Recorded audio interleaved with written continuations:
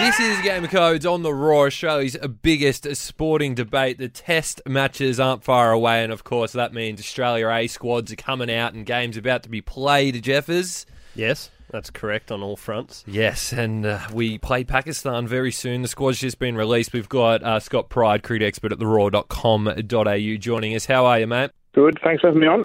Now, what did you make of the Australia A squad, mate? You happy with it? I am, actually. I really like that they've gone with a strong squad. Often you see Australia A or the PM's 11 or whoever whichever team's playing the tourists, picked quite weak, but I'm really happy with this squad. They've picked guys who are on the fringe of Test cricket or pushing for selection. I think the other thing that makes this really important is it's a pink ball game. There's no Sheffield Shield cricket being played with the pink ball, and we have 2 pink ball tests coming up this summer, so I think that's another reason why the strength of the squad's really good. But there's a couple of selection quandaries that'll be answered by this game. I think you've got 3 positions up for grabs in the Australian side, being the opener alongside Warner. I think David Warner's locked himself in. Joe Burns and Marcus Harris will fight for that other spot opening in this game. Number 6, between Travis Head, Will Pucovski and Nick Maddinson, and the one bowling spot up for grabs, which I think Jai Richardson's probably the only one out of the A side who could make the grade there.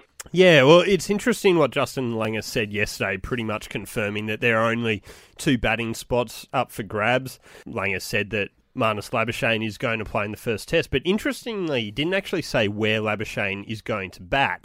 He said might bat at 3, might bat further down the order. Surely he bats 3. Well, that's what you would have thought, but that to me is a pretty clear indication that Usman Khawaja is still firmly in the mix to bat at 3 and isn't just in the Australia A squad as an opening option. Now, Khawaja has had a woeful start to the Shield season. I think he's scored 27 runs total, averaging about 6. So he's going to need to score 100. I think anything less than that is, sorry, you haven't made the cut. But, he's still going to be in contention, particularly if Joe Burns and Marcus Harris fail in this Australia A game. He may well slot in to open the batting. So he's got, I suppose, a few irons in the fire, so to speak. A couple of different ways to earn selection. Agree that there's just the one spot in the middle order up for grabs. I don't think Nick Maddinson's really in contention. I think he's there just pretty much making up the numbers. He's been opening the batting for Victoria in the Shield season, and while I believe he's the leading run scorer for the year, or he might be second behind Tom Cooper. But he's made, 298 runs at an average of 99, but 224 of them came on that Junction Oval Road. So I think it's a straight bat-off between Will Pucovski and Travis Head.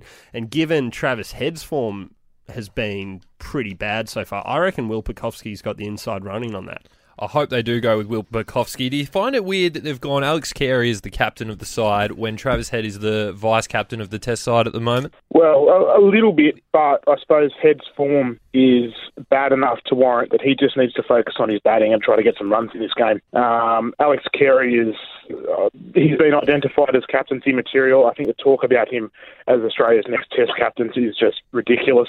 It's crazy that that's being thrown around, but I don't disagree with him captaining this side.